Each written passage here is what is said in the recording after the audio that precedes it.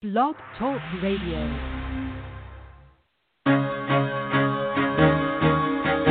Carol the Coach. Sex, love, and relationships. We talk about it here. Carol the Coach. Compassion with contemporary relevance. I am a psychotherapist. I can be your personal life coach, and I can help you with your issues. There are no problems too small or too big. You can talk about anything. Speaker, columnist, radio TV host, and commentator. Carol the Coach brings messages of wellness and empowerment within reach of everyday people every day. Almost 5 years ago, I lost my soulmate in an accident. He was killed in a plane crash. Life just, for me, has seemed to stop. There are groups all over the city. I teach one. It is a specific way to start thinking so that you shift how you see the world, which then shifts your energy, and then you feel better and you actually see things differently. Carol the Coach. Always available, too, at carolthecoach.com. Now, I've got Russell on the line. I'm 47 years old. I'm a truck driver. I'm married. I have a wife in San Francisco. Okay. I haven't been home in 6 months.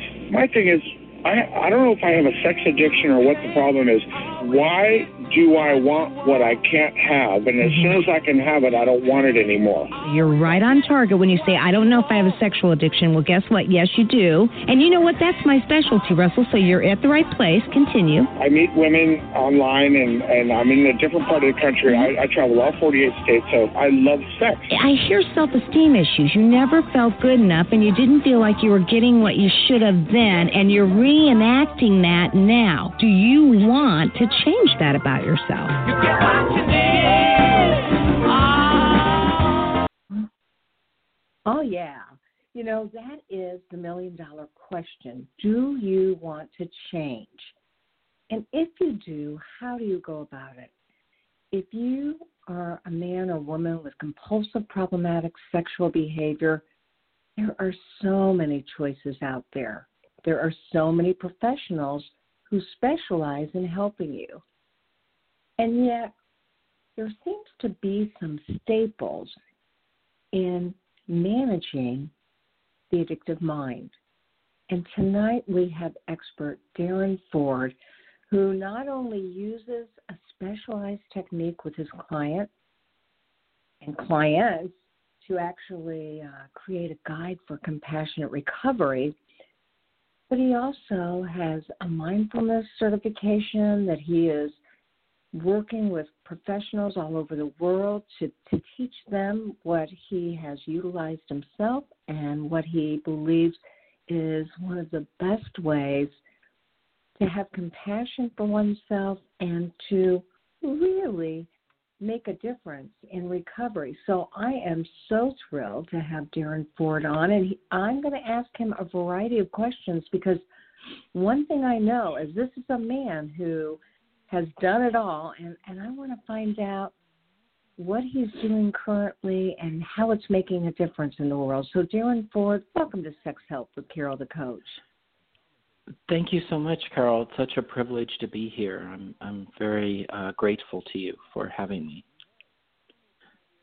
Well, you know, it's no surprise to anybody. If anyone has read my books, they know that, Darrin, you are a master at creating published works and publishing works. And so you and I now have got quite a history, and I, too, am grateful for you. And, you know, when your new book came out, I said to myself, oh, my gosh, I've got to talk about this because it really it shares your own personal story and how you dealt with all the trauma in your life. And then on top of it, you know, you are treating sex addicts and you're working with them.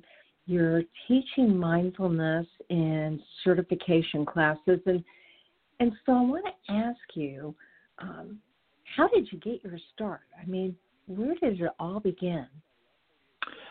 Yeah, you know, I think to answer that, I would say where it all began was when I was basically living on the streets. I was couch surfing after running away from home because of the abuse at home. And I got in contact with the Gay and Lesbian Center in Los Angeles and started getting therapy there. And the therapist I had, Sharon Nassau, she introduced me to mindfulness. And back then, this was, 30 years ago or more. And back in those days, the idea of mindfulness was not scientifically sound like it is now. But that's really where it all started. She, for many years, worked with me and encouraged me to begin to practice mindfulness and the generation of compassion for myself, which really started the ball rolling.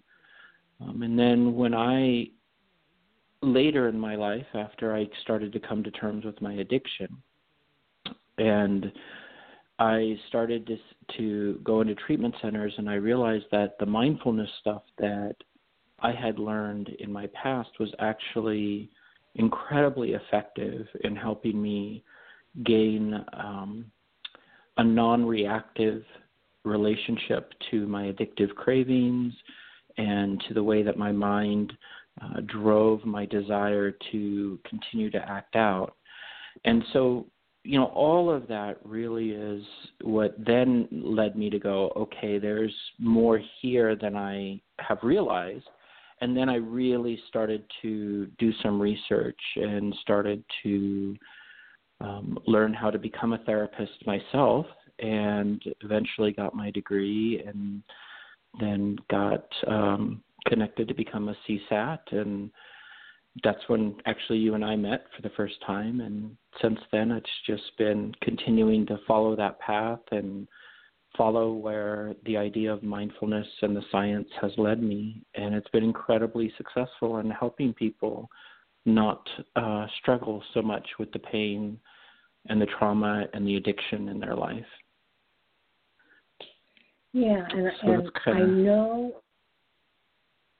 I know from working with you that there is a very soft, courageous, but compassionate and gentle part of your direction, whether you're working with a writer, whether you're working with an editor, whether you're working with a professional. And so you stand for compassion, and certainly the mindfulness you believe in stems from compassion. So can you share with our audience a little bit about the mindfulness you practice? And, even the book that you and Christy wrote, Transforming the Addictive Mind.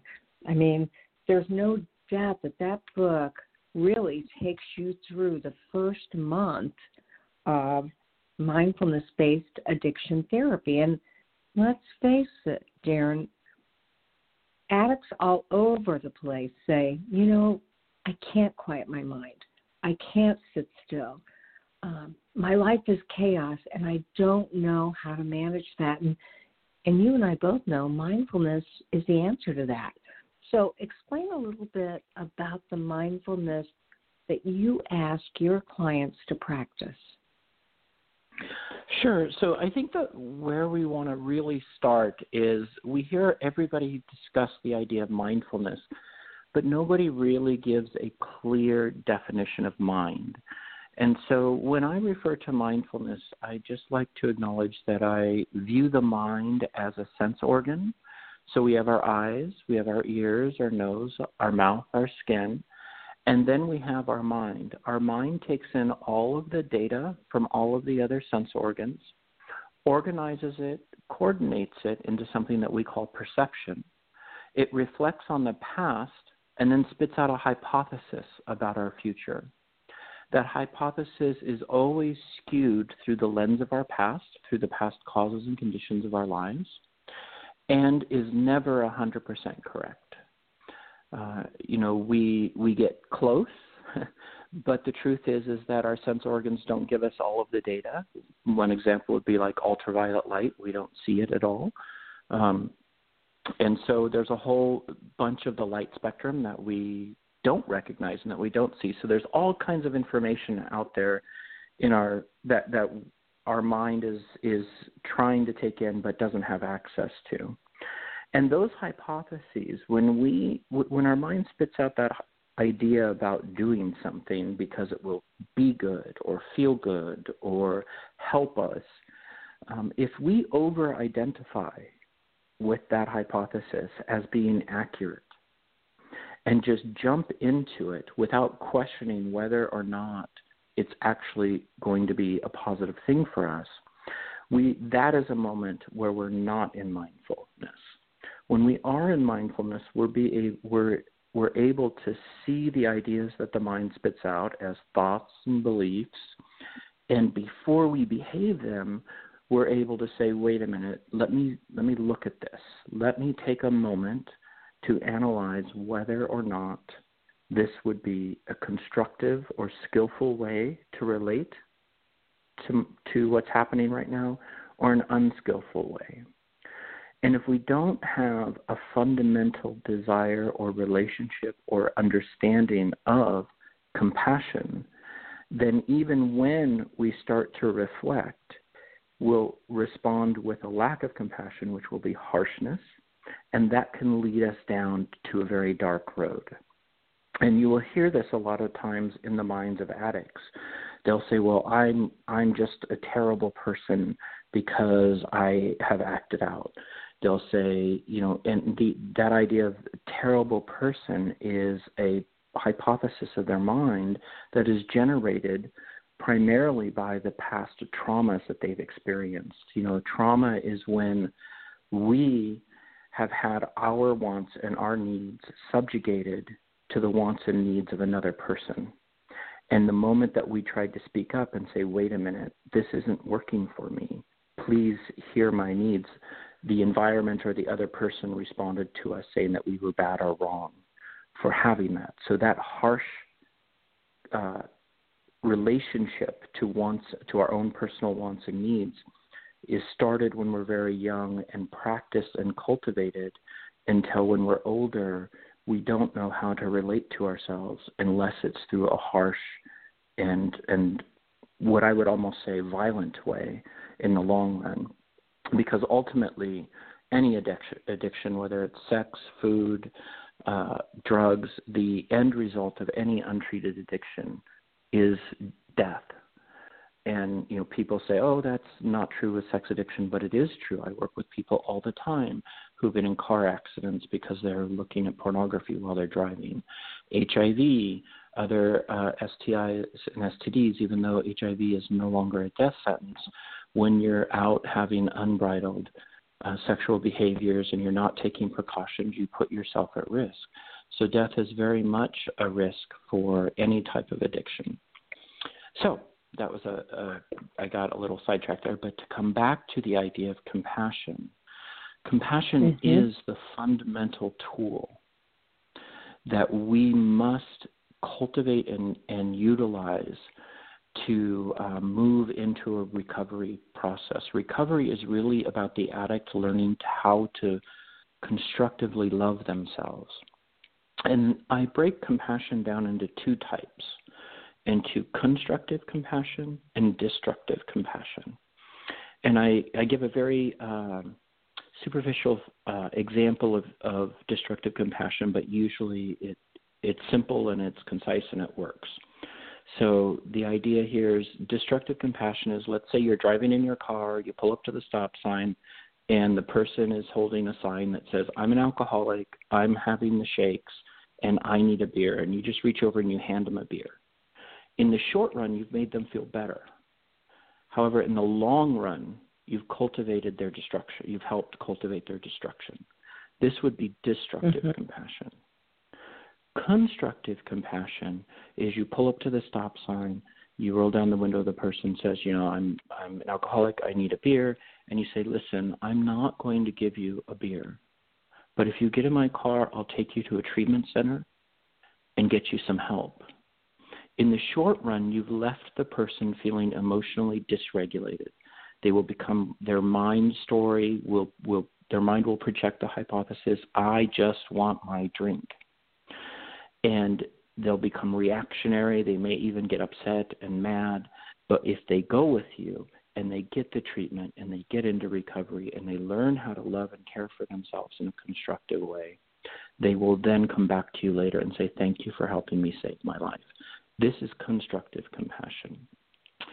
And so we have to learn how to model and teach and be present with an addict through the process of learning how to cultivate more constructive compassion for themselves, because they've implemented that let me feel good immediately or that destructive compassion. And that makes so much sense. Yeah, absolutely. And, I'm thinking about my clients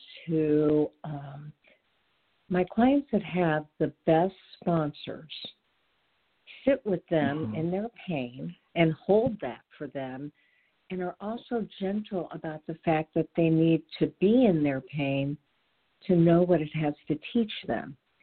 And they actually work with them mindfully to get them to accept what's happening to them so that they will then learn from it.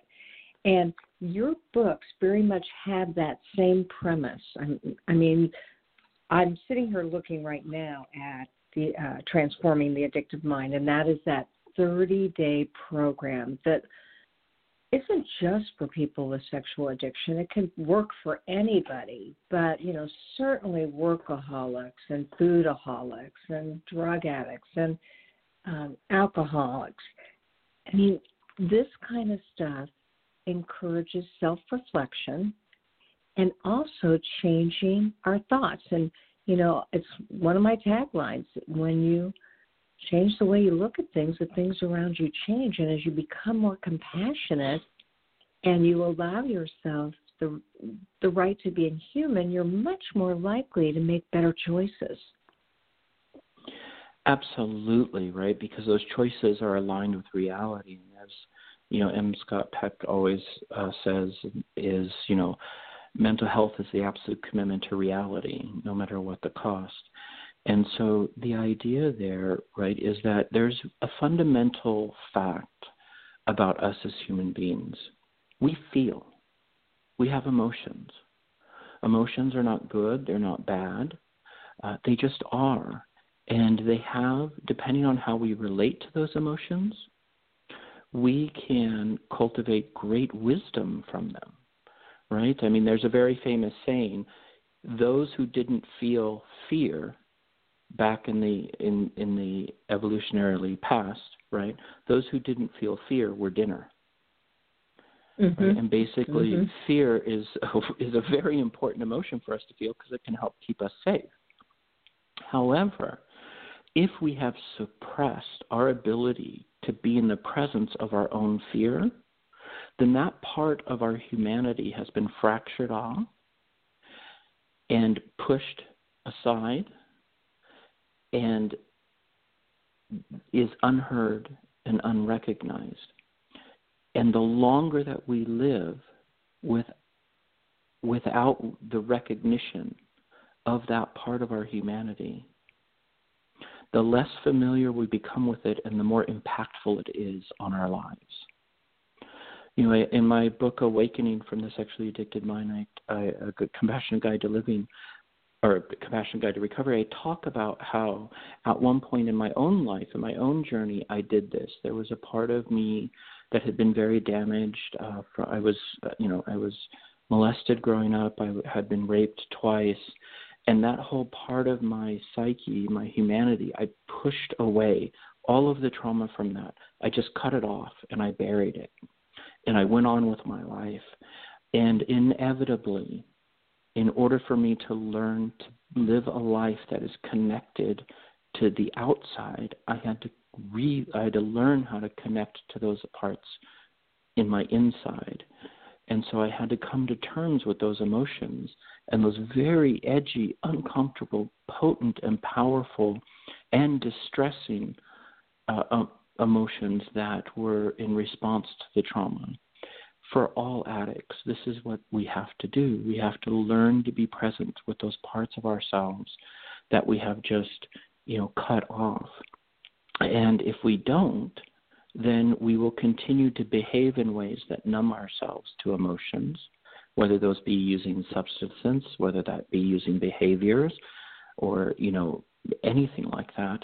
And the more we use a substance, no matter what it is, or behave in a certain way, the more we will need to do it, because the more tolerance the body and gains to the substance, right? So the first time you drink a beer, right, you get, a little buzz, but after the 15th time you drink a beer, you're going to need more.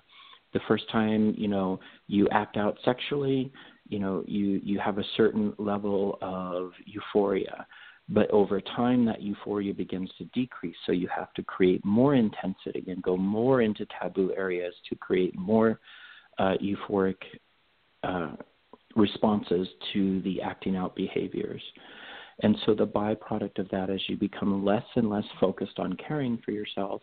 The mind is conditioned to then focus more and more on ways and means to obtain whatever the object is or the behavior is of the obsession. And as a result of that, you tend to your life less and less, and things unravel, and then chaos ensues. Well, I absolutely agree with you. And, you brought up your book, which it's a biography memoir. I mean, it talks about your life, how you got there, and how you found compassionate recovery. And I think back to when you watched, I believe it was your father beat your stepmother, and you saw it happening. She got away. You thought, I need to get her the keys so she can really get out of here. But you would have had to have gotten in the way of your father. And so you made the choice to go upstairs and basically hide from your experience. And you said then, choosing that, making that decision to avoid a trauma, a physical trauma, meant that you said negative things about yourself. And you questioned your courage from that day forward, and it certainly brought you a lot of shame. And we know that a lot of addicts have had that kind of conflict in their life, that kind of abuse, whether it's physical, sexual, emotional. They've had neglect. I remember when Patrick Carnes said, abuse is horrible, but neglect is even worse, because the identity can't really form with any healthy role modeling.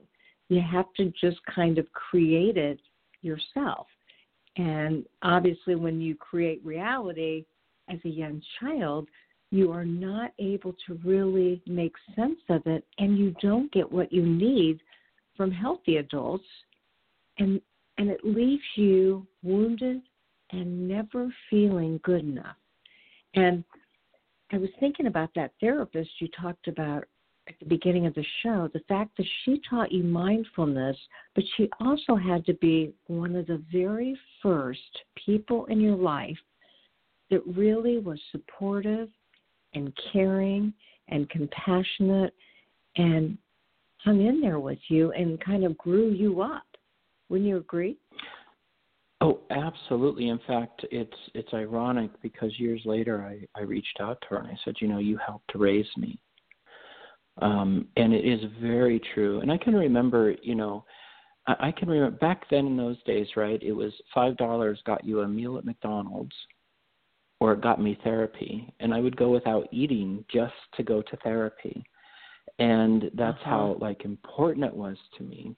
And absolutely, and I think the fundamental thing that offered me the safety in that office with Sharon to really start to learn how to see my mind and to see that those negative ideas were just echoes of the trauma and had nothing to do with me as a human being.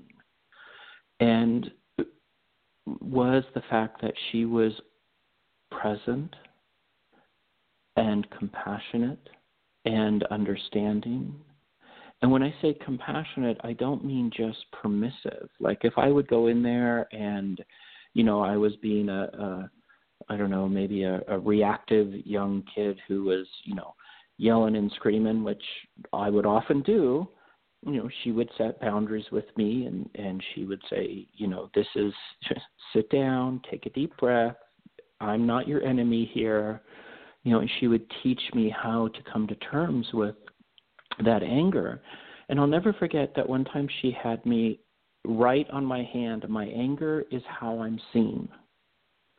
And she said, I want you to keep that on your hand every day for the next week. I want you every morning to write that on your hand and remind yourself every time you notice that you're feeling angry, that the need it met for you was to allow you to be seen in a family system that didn't acknowledge anything other than anger.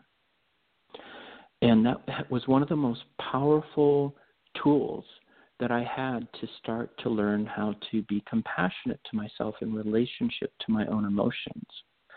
And this is I feel one of the greatest reasons that we suffer as human beings is we've been unconsciously trained to not embrace our emotions, but to define them as positive or negative or good or bad, and to have this judgmental mindset in relationship to them, when really, they're just like the wind. The emotions rise, crest and fall, like a wave on the ocean, or like the wind. They come and they go. And it's our ability to have compassion in relationship to those emotions that will facilitate our ability to be present with ourselves and others, right? Because when another person is having a very edgy emotion, if we haven't come to terms within our own heart or our own mind state about our relationship to that emotion, we won't be able to sit with the other person in relationship to their emotion. Right? If we have a reactive relationship with ourselves in when we feel angry, then when another person feels angry, we will immediately be reactive, because the relationship we have with others is nothing more or less than a reflection of the relationship we have with ourselves. So we really have to come to terms in general, I feel, as a culture, as a society, as a world population, with emotions. That being said, for people who've experienced trauma, and addicts have always experienced trauma. I cannot stress this enough. Addiction is not about moral failings. It's not about not having the courage to grab your keys and run, right, to give them to your mother in a traumatic situation. It has nothing to do with right or wrong or good or bad. Addiction is honestly a natural, normal side effect of trauma. The mind tries to find a way to deal with the overwhelming, powerful, potent emotions that the child is experiencing in trauma. And what does the mind do? It says, hey, let's find a way to distract ourselves from this, because the child has nothing else to do. It has no other tools at their disposal. So that distractive nature gets practiced. And over time, right, that gets more and more adapted into the default node network of the brain and becomes more and more habitualized behavior. And before, the person even knows it, as they're an adult, they're already practicing the compulsory behaviors on some level, well before maybe they're getting into substances or acting out sexually. They're doing it on some level, whether it's in fantasy, reading other books, and then when a child gets exposed to sex, it just is that much more. And it's rare that I have ever come across a addict who doesn't, if they had an addiction to drugs, when we pull the veil back, they have compulsive or aversive relationships to money and shopping and sex. It all goes together. It's all, basically isomorphic. There's no compartments. Everything stays,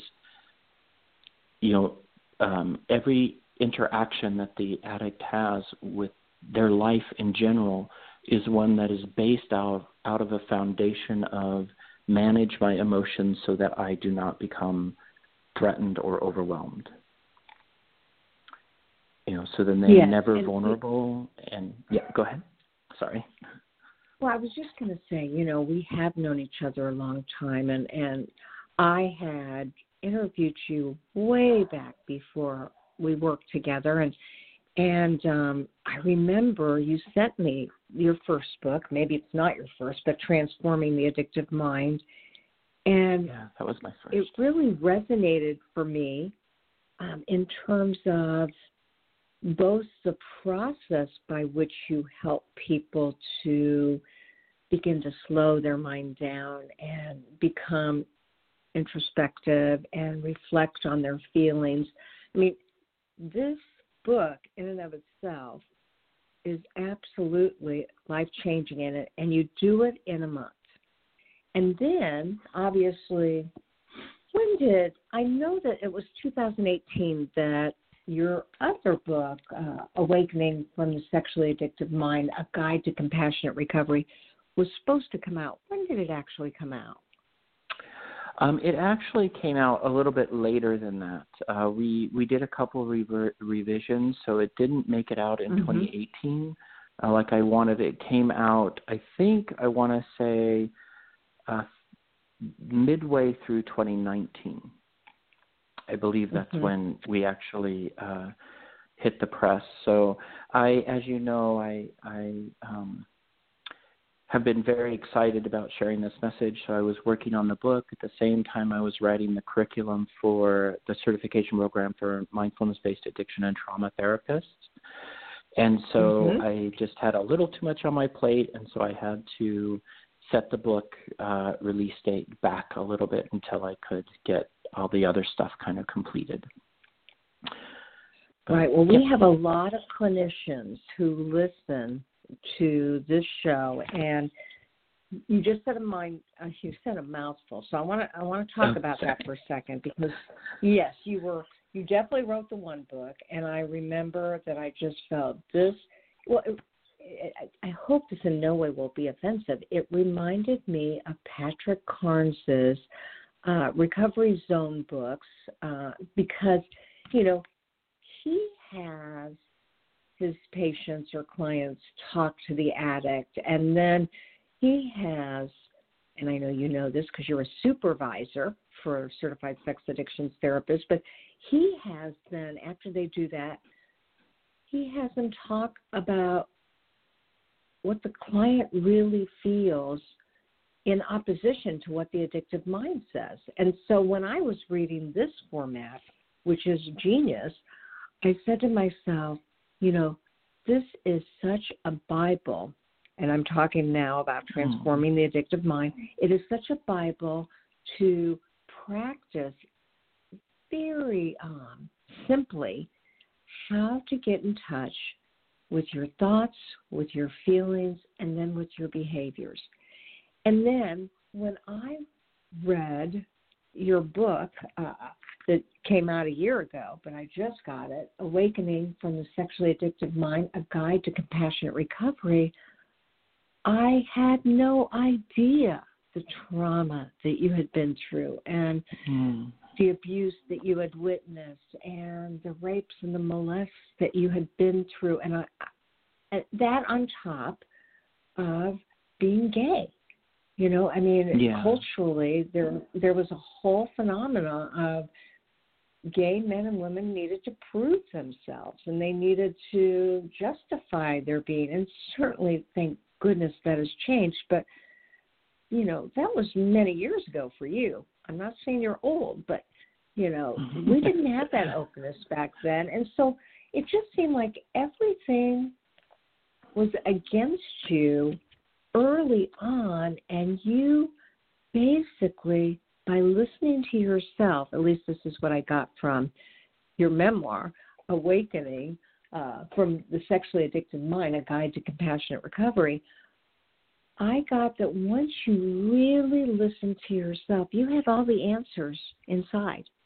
You had them. Absolutely. But you hadn't been given permission, nor had you been given a formula that you were ready for to figure out what was going on inside. And it's just a fascinating book. I recommend that everybody go out and get this, because now I'm going to fast forward to your MBAT. your mindfulness-based addiction. Is it therapy? Is that what the T stands for? Yeah, so it's mindfulness-based addiction and trauma therapists.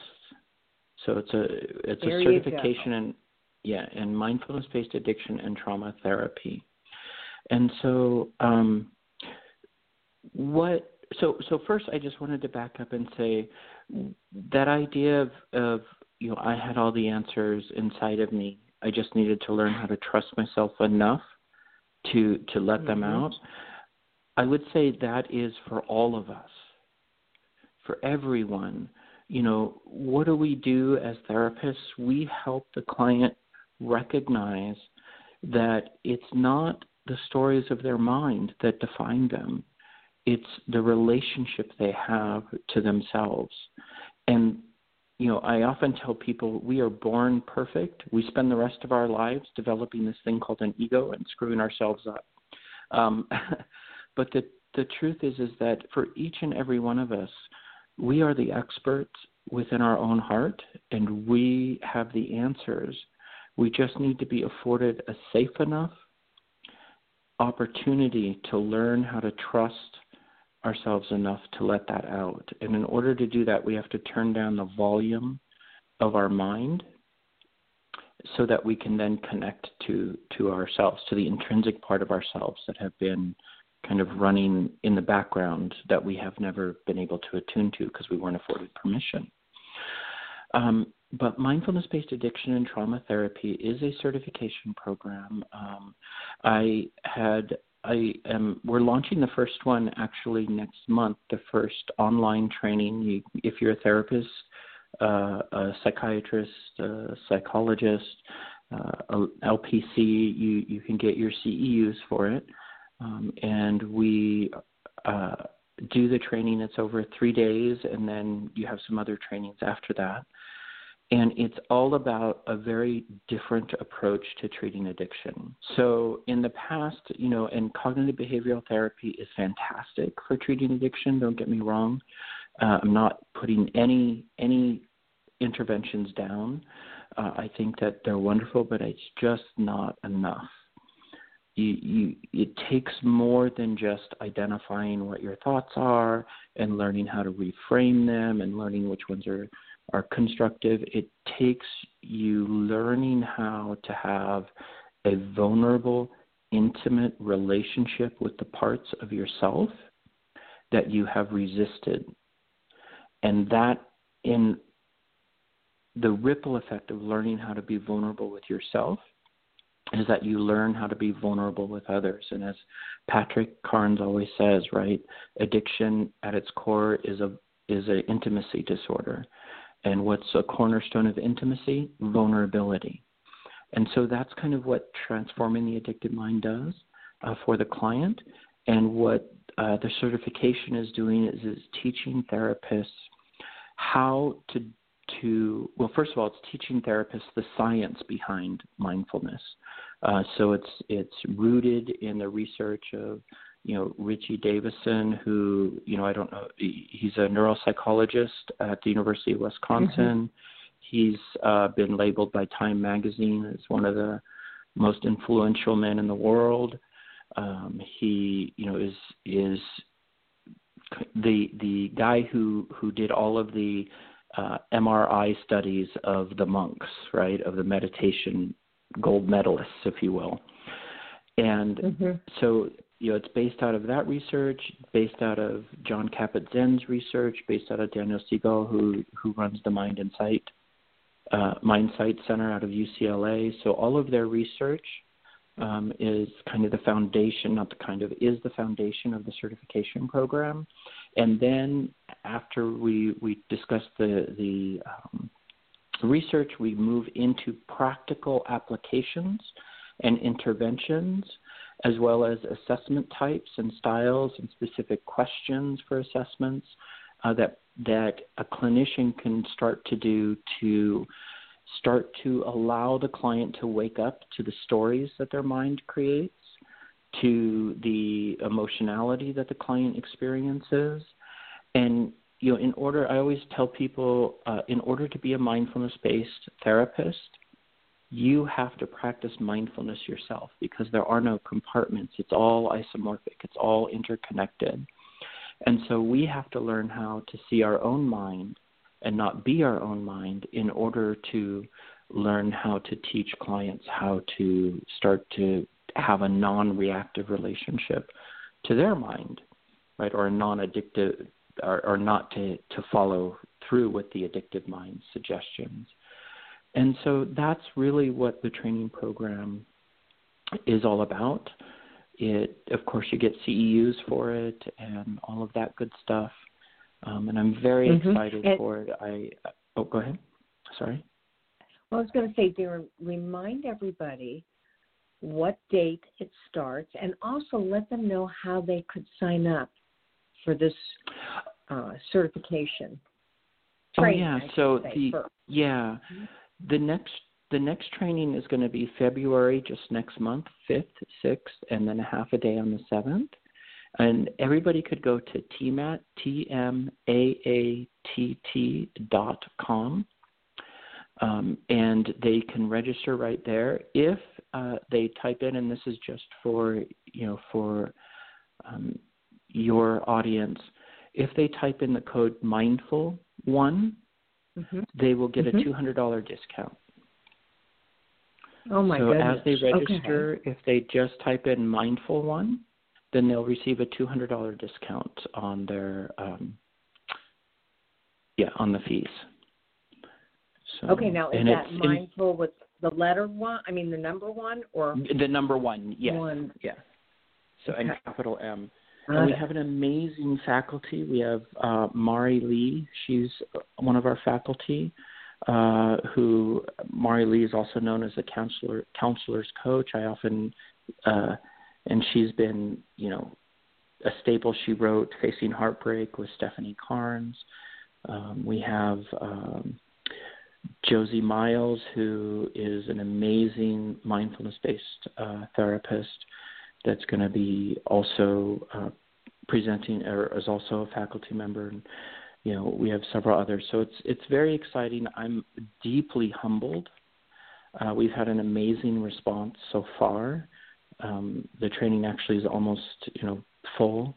And, I'm just very excited that this has been, years, and this has been a dream of mine for decades. I often think of being a kid of the 80s, right? And that was a time when Madonna was very popular, and there was an interview that she had, and the interviewer said, why are you singing? Why are you doing all this? Like, you're not the best singer in the world. And she said, well, I never became a singer because I believed I was the best singer in the world. I became a singer because I had something to say. And I've always felt like the experience I had in my addiction and my recovery, and being in the unique position of also being a treatment provider, I just had a passion to help those who work in the world of mental health and recovery. I had a passion to share something. I had something to say to our profession. And so this has been a passion, a desire of mine for decades, and I'm finally so happy to know that we've taken fruition, and it's moving forward, and it's just incredible. So I'm very, very excited. Well, I want to say I'm going to be there. So if you're listening right now, just know that this is something that I've wanted to do for a long time, and this certification not only is going to teach us how to transform the addictive mind. But, as Darrin said, it's a comprehensive research-based training, and it's a small class setting. That's the good news. It's not overly large. You do get CEUs, and you have this amazing connection to a community of global leaders. And it's all about connection. Darrin just mentioned, Patrick Carnes said, the antidote for sex addiction is intimacy. And, when you said that, what I believe to be true is that's mindfulness, because the intimacy has to start with us. with each one of us before we can give it to anybody else. And then I know people are getting other perks, like obviously if they're a part of this certification program, they'll have access to working with you, the publishing company, and getting some discounts, because we all know professionals all have a book inside of them, at least one, right? And then Mari Lee, who is renowned in the world of certified sex addiction therapists, and she too is a supervisor, she's also giving a discount on business skills through her counselor's coaching business program. So it really ripples out into lots of possibilities, and it is inexpensive. And you heard, if you want $200 off the price, now let me make sure I got this right, Darrin. It's Mindful One or Mindfulness One? Mindful One, so mindful and no space, just the number one. And you put that in your discount code, and you'll have $200 off. Right. And so, again, that starts, and if I'm not mistaken, you said that's February. I'm going to be doing it. I've already crossed it out. But that is actually February 5th, 6th, and a half a day on February 7th. And we're not allowed to talk prices on the air. But I'm telling you, this is one of the most reasonable certification programs available. And, you know, for me, I'm not a sex addict in recovery. So many incredible clinicians are. But truly, mindfulness is something we all can use. And there's always an area of excess somewhere. For me, it's being a workaholic and not being able to turn it off. And so that's how I'm going to be applying your course. It's something you do personally and you practice personally, and then, of course, you teach it to your clients. And I've got a question for you, Darrin, because I've got some mixed feelings about this. You read and hear that sex addicts, as well as other addicts, have attention deficit disorder, and that the attention deficit disorder contributes to the sex addiction. And since sex addiction and attention deficit disorder look so much alike and parallel in terms of brain science so much, I'm curious, do you think that sex addicts also have the dual diagnosis of attention deficit disorder, or do you think that it has created attention deficit disordered looking behavior, but that it is not officially ADD? Yeah, so this is a wonderful question. And before I answer that, I'll just very quickly, when I very first started as a trainee, as a marriage family therapist trainee, I worked in the inner schools, in South Central Los Angeles, and at that time they were diagnosing kids left and right with ADHD. And what we learned later is that ADHD was the most misdiagnosed mental health disorder, and that what they thought was ADHD was actually signs of PTSD. And so what I would say is there is research that shows that, that there is a correlational relationship with highly reactive behaviors and short-term attention spans and all of the other characteristics that would be present in ADHD in sex addicts. I would also say, though, that there's also a lot of behaviors that correlate with PTSD. And I think where the world is going in mental health is that what we're going to start to see is that there are certain neuronal pathways that are associated with certain types of behaviors, and those correlate with what we might diagnose as ADHD, but that really it's all paired together, if that makes sense. So I would argue that whether you have ADHD or whether you have sex addiction, or whether you have PTSD, that all of this is a cluster and it's a response to trauma. Because if you think about because if you think about ADHD, right, why does the person have to refocus their attention, or why do they get distracted very easily or anything like that? It's because they cannot be present with the emotional discomfort, right? They're connected to this desiring mind that wants to grab onto everything in the environment, right? That would be very much associated with hypervigilance in PTSD, right?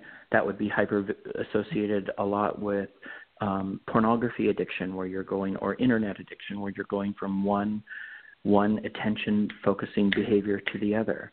And so I think what we're going to see is all of these are really reacting in the same set of neural pathways, which is the dopamine neural pathways, which allows us to experience pleasure and numbs us or brings down the distress, right? And so I think what we're going to see in general as time moves on in the world of therapy is that we're going to start to come to terms with the fact that there are trauma-focused responses and non-trauma-focused responses. And those trauma-focused responses cluster in that kind of hypervigilance, highly distractive, very reactive mindsets. And that's what I mean by the relationship to your mind. If you have a relationship to your mind's eye that is reactive, then you're going to display those kinds of symptomologies. And our goal as a therapist would be to help you see that reactivity in your mind, not be that reactivity in your mind, and then attune to the emotional discomfort within and learn how to practice constructive, compassionate towards yourself in relationship to having the vulnerability or the awareness of that uncomfortable emotional energy that your mind is trying to get you to react to. Absolutely. Well, that makes a lot of sense. And I just would encourage anybody and everybody to consider taking this training. If you're a counselor, a psychiatrist, a working professional that's licensed, and again, you can just go to it. I've looked at this site many, many times, but I didn't get the bat thing. And so you go on the site and you see this bat, and then, of course, you see the most beautiful website after that in the world. It's so mindful that it just brings you right to serenity. I told you that before. It's amazing, and I can't believe Brittany did it for you. Brittany and Mari, right? Yeah, absolutely. Yeah. I mean, we worked a long time on that website, but Brittany is the one that wrote the code for it, absolutely. And me, Mari, and Brittany just pulled all of it together. So, yeah, very exciting. Come and join me for the training in the Mindfulness Academy for Addiction and Trauma Training, and it'll be good for your soul, and it'll be good for your clients, and it's a win-win. And Darrin, are you going to be doing some of the teaching? Absolutely, I will be. I will be teaching I think the entire first day is me teaching. We talk about, the mind in the first day, and we also talk about just the nature of addiction or the addictive mind, getting the real foundations down. And then the other days we go into diversity and intrinsic relationships to implicit bias in relationship to the mind and how that manifests itself in the addiction. And we also talk about, of course, law and ethics and all of those things. That's one thing very quickly that I would say is, I hear clinicians all the time tell me, oh, yeah, I practice mindfulness, and they kind of do it on the side. And I get very concerned because, there are side effects to mindfulness if you're not very skilled and if it's not in your scope of practice. So I would not encourage anybody to do mindfulness interventions if they just kind of do them on the side and they're not really their forte, but they're like, oh, I heard about this thing. Because there's a very in the world of mindfulness, there's something called the dark night of the soul. And that's when a person wakes up to their mind. If you don't do it in the right way, they will become unraveled. It will become too much too fast, especially for somebody who's experienced trauma. You know, I've worked with people who have just sat for the first time in a meditative practice, and that's the first time they've ever really connected to their inner parts of themselves. And when they do that, they become flooded with emotions, and they don't know how to manage them. And so you really have to know what you're doing as a mindfulness-based clinician when you're working with a client, because you wouldn't want to turn them, what I say is you would want to put them in the deep end of the pool before they know how to swim, right? And you got to get them acclimated to the water first, you know. And so it's very important to know your scope of practice, you know. And that was another reason why I came up with the certification. Sorry. So the other question I had is, you definitely said professionals that are licensed, so coaches cannot take this training currently. Currently, no. However, I am working on another certification program that would be mindfulness-based recovery coaches, coaching. And so that's going to be specialized just for coaches. And that's going to be a whole different certification track that will come out later. So we really want to, you know, there's a big difference, and a lot of people don't realize it. As you know, you're a coach, so as well as a therapist, you know, there's a big difference between coaching and therapy. And so I just felt like they need to be two completely separate tracks. Oh, I agree with you 100%, but I noticed some of your sponsors, and Coach for Recovery was one of them. And I was just checking in because I work with a lot of coaches through AppSats, and I know they would love this. So you keep me posted when you do something specifically for, you know, ICF coaches. I'd love to hear more about that. So Darrin Ford, thank you so much for coming on and talking about your 2 books and the certification program. It's amazing. People, get Awakening from the Sexually Addicted Mind, A Guide to Compassionate Recovery, and come join me February 5th. I'm looking to get it. Is it the 5th or the 4th? It's that Friday. Come join me. Yeah, it's that Friday. Let's take this class together. And don't forget, if you put in the promo code Mindful1, you'll get $200 off. So I'll see you in a couple of weeks, Darrin. I'm so looking forward to it. I'm looking forward to it, too, and congratulations on your new books. Oh, thank you very much. Thank you very much. You're welcome.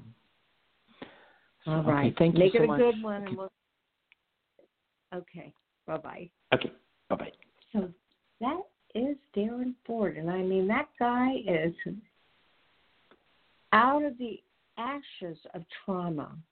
I'm telling you, when you read this book, it's heartbreaking.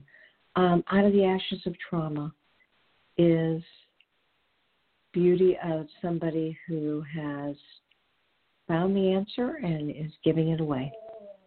All right. You're talking to Carol the Coach, and as I always say at the end of every show, there will only be one of you at all times, so fearlessly have the courage to be yourself. We'll see you next week.